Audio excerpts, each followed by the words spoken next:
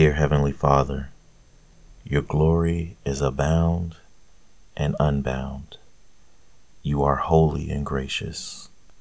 Thank you for providing for me and for my family. I never grow tired of relying on you, and I thank you that each day I wake is another opportunity to grow closer to you. Do not let me squander those opportunities. May I always fight for you, for your kingdom, and for your honor.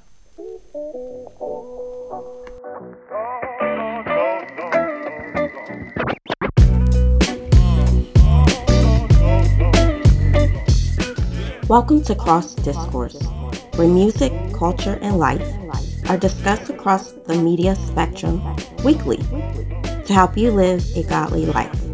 Cross Discourse, Christ is culture.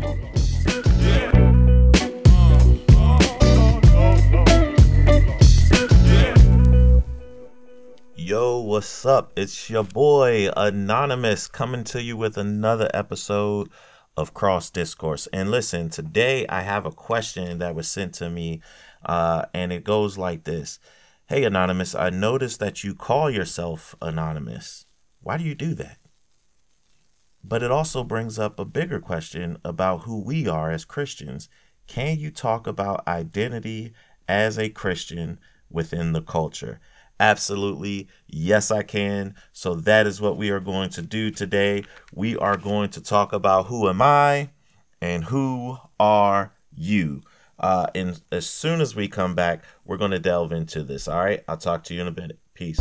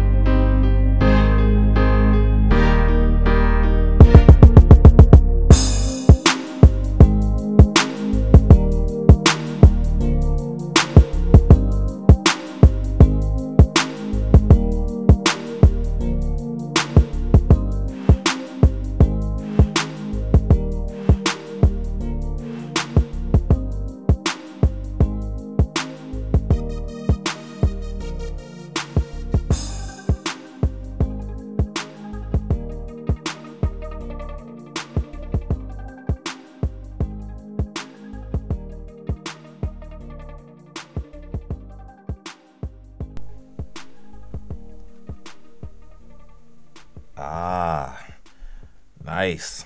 All right. So let's go back to the question. And the question was, why do you call yourself Anonymous? And, I mentioned it before, but I really wanted to go back to it. And I think it's important that you understand why it is I do what I do. And as always, I like to kind of see what the Bible is telling us. So I'm going to go back. I'm going to read a couple scriptures for you to kind of help you understand why I came up with the name Anonymous. And the first one actually is coming from Isaiah 40 and 22. And I'm going to read English Standard Version this episode. So if you have another version, NIV, NLT, whatever you have, you can feel free to read because I'm going to give you the verse. But this is just the English Standard Version. There's no real reason or rhyme why I do it the way I do. I just pick one and just decide to read it. In this particular case, I actually did my studies, and some of the English Standard Versions of different verses I really like better than the others, so I just did them all English Standard Version. That's so you know what's going on. But Isaiah 40, chapter 40, verse 22 says this: "It is he who sits above the circle of the earth, and its inhabitants are like grasshoppers, who stretches out the heavens like a curtain and spreads them like a tent to dwell in." And then the second verse that I want you to, I'm going to read a couple. I'm also going to go to Ephesians chapter 4, verse 2, and it reads like this: with all humility and gentleness, with patience, bearing with one another in love. I'm going to go to James 4:10. Humble yourselves before the Lord, and he will exalt you. And this is a good one from Second Chronicles 7:14, and it reads like this: If my people who are called by my name humble themselves and pray and seek my face and turn from their wicked ways, then I will hear from heaven and will forgive their sin and heal their land. Luke 14:11 reads like this: For everyone who exalts himself will be humbled, and he who humbles himself will be exalted. Lastly, I'm going to go to Micah 6:8, and it says this: He has told you, O man, what is good, and what does the Lord require of you, but to do justice and to love kindness and to walk humbly with your God. And so those are some of the verses that I did as I researched that kind of gave me this idea. I'm going to humble myself. I'm going to go out there and I'm just going to speak God's word, and it's not going to be about me. So you're not going to have my name ministries out there. You're not going to have my name church or my name blah blah blah, because it's not about me. For me, it's all about God. And trust me, I'm not faulting any of these people who have ministries named after them. They have their own reasons for doing that. And I'm not going to fault them. I don't know what's in their heart. So I'm not going to criticize them either. And I don't think it's necessarily wrong for them. But I know the type of person I am. I know that when I put my name after things, when I go after things about me, that what happens is I actually turn around and I start thinking I do things for myself. And it's all about me. And I start getting a big head about things. And so for me, the decision was made easy. The decision was, you are anonymous, because it's not about you. You aren't the person that the people are coming to see. One of the things that, and that feeds into this verse in Proverbs 11 that says, when pride comes, then comes disgrace. But with humility comes wisdom. I want the focus to be on God. I want to focus. I don't want to be prideful. And that is one of it's not the biggest. I could tell you my biggest, maybe in another episode. I could tell you my biggest sin. But pride is one of my biggest sins. I usually think that I am capable of doing things. I am capable of holding it down and doing what I want to do. And I don't want it to be like that. I also have looked at other ministries in the past. One thing that really stuck out to me a few years ago, I don't even know exactly how long it was. I could look it up and tell you sometime later in this episode. But a few years ago, I remember thinking about a particular pastor who was very, very popular within the church. I guess it was about 3 or 4 years ago. With the situation I'm talking about, this pastor was very popular. He was a pastor of a really big church in Georgia, and a couple of things happened. He was accused of a few things by some parishioners, people that had gone to his church and kind of looked to him as a mentor. Abuse. And what happened was, a lot of the people started leaving the church after he stepped down. And what that showed me, and what they actually did, was they invited him back into the church because membership had gone so low. And they decided, you know what, it's not about the man, it's about the sin, and or whatever reasoning that they used. And they invited him back because they didn't want to lose the power that they had with the number of parishioners that they had within the church. And that situation touched me, and it made me think that, wow, a lot of people decide that they're going to follow man instead of following God. So for me, for two reasons. Number one, I don't want my head to get so big that I'm thinking that this ministry is all about me. That's the first thing, because I know how I am. You can be how you are, but I'm individual. I'm me, right? And I know how I get. And so I just take it all away by not giving my name, by calling myself anonymous, and making sure that God is speaking through me and God is doing the things that God wants me to do. And then the second thing is I don't want people to follow me.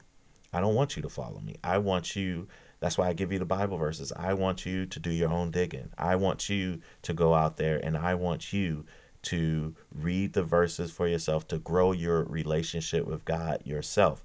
And yeah, I can give you a little guidance. I can show you a couple of things, but it's not about me. The ministry is all about forwarding the gospel, right? And so that's why I decided to call myself anonymous and not focus on anything else. So there you have it. That is the who am I portion of this episode. And when I come back, I'm going to talk about who are you? Because the second part of that question was who are we as Christians? And let's talk about identity as Christians within the culture. And I actually got a couple of things to say about that. All right. So bear with me and I'll be back in a second.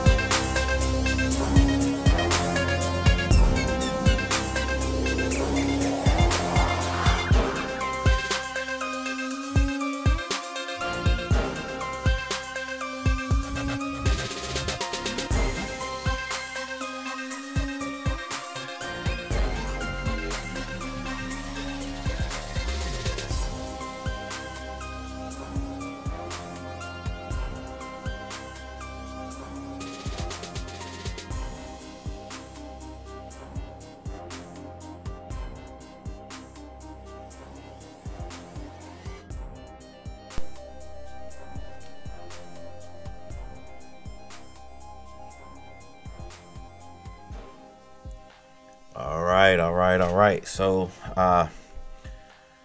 pretty much you've asked me who I am. And at this point, you know who I am. And now it's time for me to ask, who are you? So you wanted to know why I call myself anonymous, and we've dealt with that issue. But now it's time for that larger issue of trying to figure out our identities within Christianity. And that, my friends, is one of the biggest problems facing the body of Christ today. And before I get into it, I really want to give you an analogy, and I'm going to use an analogy from the movie Overcomer that came out in 2020. It is 2020 now, so at least when I recorded it, don't know when you're listening to it. And I really want you to think back if you haven't seen it. If not, you know what? I'm going to include the clip here. Because I want you to listen to it, and then we're going to see what the Bible has to say.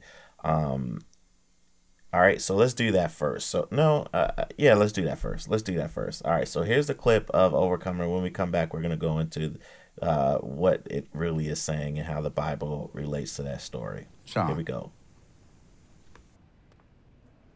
If I asked you who you are, what's the first thing that comes to mind? I'm a basketball coach. And if that's stripped away? Well, I'm also a history teacher. Okay. We take that away. Who are you? Well, I'm a husband. I'm a father. And God forbid that should ever change. But if it does, who are you? I don't understand this game. It's not a game, man. Who are you? I'm a white American male. Yeah, that's for sure. Is there anything else? Well, I'm a Christian. And what's that mean? It means follower of Christ. And how important is that? It's very important. Interesting. How it's so far down your list? Okay, wait a minute. I could have easily said Christian first. Yeah, but you didn't. Look, John. Your identity will be tied to whatever you give your heart to. Doesn't sound like the Lord has first place. You're calling me a bad Christian? Let me be a little direct. Last time you were here, you said you'd pray for me. Did you?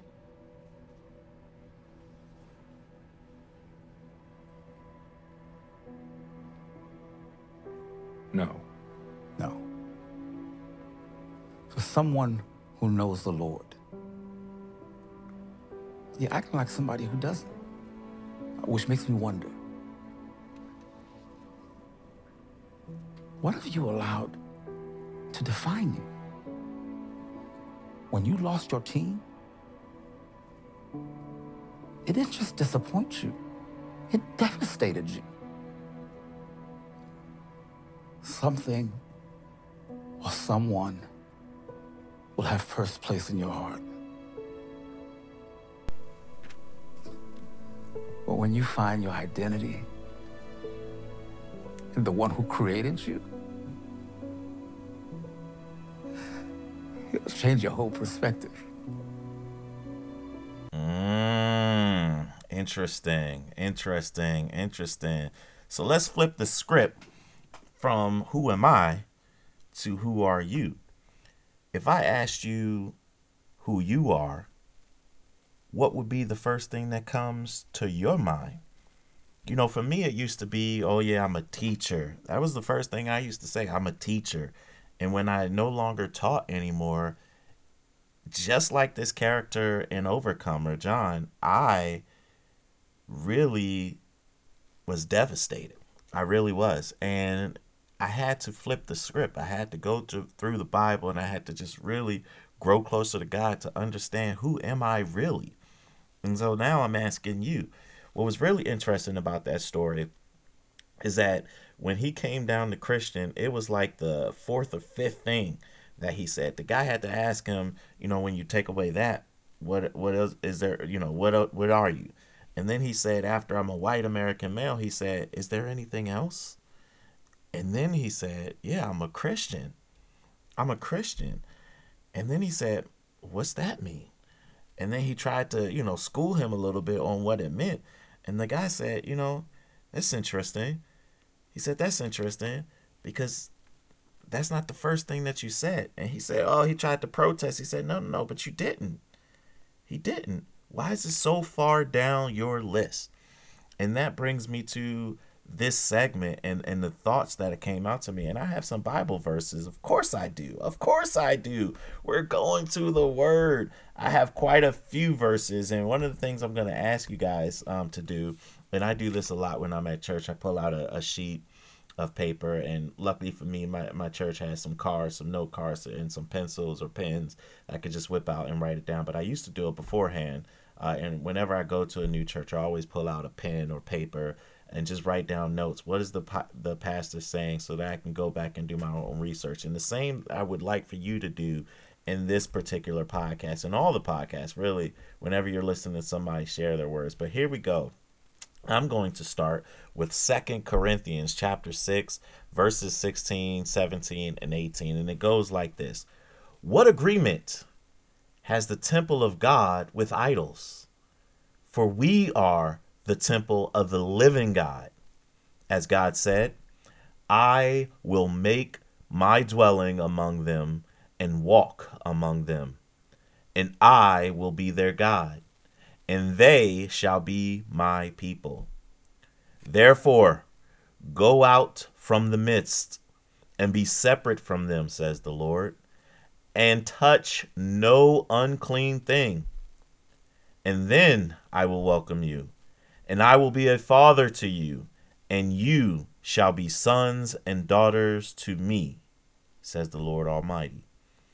And the first thing that I now say is, I am a son of God. It changes your whole perspective. It changes your whole identity.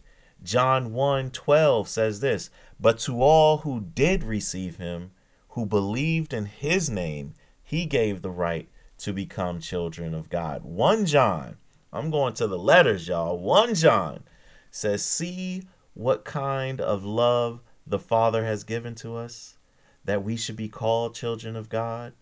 And so we are. The reason why the world does not know us is that it did not know him. And that's 1 John chapter 3, verse 1. 1 John chapter 3, verse 10 says, this is how we know who the children of God are and who the children of the devil are. Anyone who does not do what is right is not God's child, nor is anyone who does not love their brother and sister. Ephesians 1, 4 and 5 says this, for he chose us in him before the creation of the world to be holy and blameless in his sight. In love, he predestined us for adoption to sonship through Jesus Christ in accordance with his pleasure and will. Come on, y'all. Come on, we talking Bible here. We talking biblical scriptures. Romans 8, 13 and 17 says this, for if you live according to the flesh, you will die. But if by the Spirit you will put to death the misdeeds of the body, you will live. For those who are led by the Spirit of God are the children of God. The Spirit you received does not make you slaves so that you live in fear again. Rather, the Spirit you received brought about your adoption through sonship. And by him we cry, Abba, Father.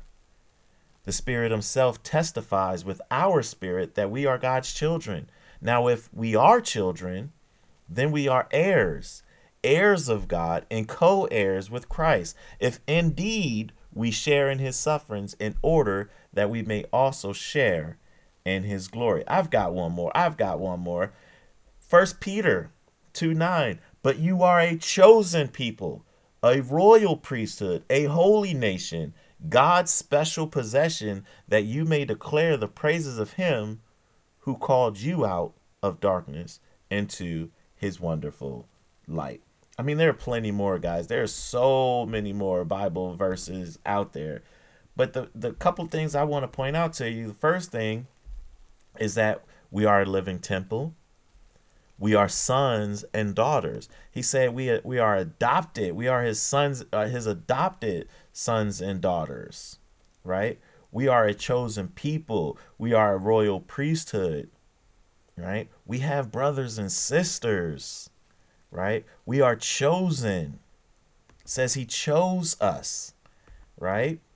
And then if we live according to the flesh, all those things, all those other things, those blessings and everything come our way. My goodness, that was amazing, right? What are your thoughts? What are you thinking? I mean, I know for me, that really opened it up for me. We are God's children. And so the first thing we have to identify is as his children. But that doesn't mean that we can't have our individuality. I mean, so many times, I'm going to tell you straight up, I'm about to get into some deep stuff. So many times we've come up with this idea that we can't be individuals within Christianity, that we can't have the identity that God gave us. You know, I mean, seriously, if we are chosen priesthood, if we are God's chosen people, are we all the same? That's my question to you. Are we all the same? Do we have license to be individuals? Do we have license to use our past lives? Do we have to use our past lives in our walk with God? And I'm here to tell you, I believe we do. I wholeheartedly believe that we do. We have special experiences that allow us, that help us even to better spread the word of God. Because I'm going to tell you, Paul was appointed as the apostle to the Gentiles. However, other people could minister to them, and he had an experience that I think that was perfect for them to hear. Uh, uh, and so, I just want to mention a couple other verses that really talk to our individuality, and how our individuality allows us, or how the Bible tells us we have license to use our individuality in our walk with God. And I'm going to start off. Excuse me. I'm going to start off with the book of. Let me go to. Let's go to Jeremiah. Let's go to Jeremiah 1. Let's go to Jeremiah chapter 1 and verse 5. Jeremiah chapter 1 verse 5 says this: Before I formed you in the womb, I knew you. And before you were born, I consecrated you. I appointed you a prophet to the nations. So God is saying here to me, again, and I'm not putting words in your mouth. I'm just saying God is saying to me that God formed me. He knew me. He knew the type of person I was before I was even born. And yet he still used me to be a prophet to the nations. He used my unique gifts to reach out to people in a way that I might be able to touch somebody, or at least give the word to somebody in a way that they can fully understand it. And you too have that gift. Let's go to 1 Corinthians 12:29. 1 Corinthians 12:29 says this: Are all apostles? Are all prophets? Are all teachers? Do all work miracles? That says a lot, right? That says a lot. But 27 right before that says, now you are the body of Christ and individually members of it. So the answer to those questions in 29 are no, because we are individually members of the body of Christ. So what does individuality say to you? If you're an individual, let me look it up for us. Let's look up, let's define individual, let's define individual so that we know. And the definition of individual is a single human being as distinct from a group, class, or family, a single member of a class, a person of a specified kind. So we are unique. We all have background and baggage and things that we can use in our gifts as we prophesy. Let's look at Ephesians 4:22 through 24. It tells us to put off your old self, which belongs to your former manner of life and is corrupt through deceitful desires, and to be renewed in the spirit of your minds, and to put on the new self, created after the likeness of God in true righteousness and holiness. Now, people say, well, that just spoke against what you were saying, but does it really? Because yes, we do have our old selves, and our old selves, which we put to death as we're reborn in our new selves as Christians. It says here in 24 to put on a new self, created after the likeness of God in true righteousness and holiness. So we are focusing on who we are as new people. But the old person within us that is fighting to live, because it really is fighting to live, still informs who we are.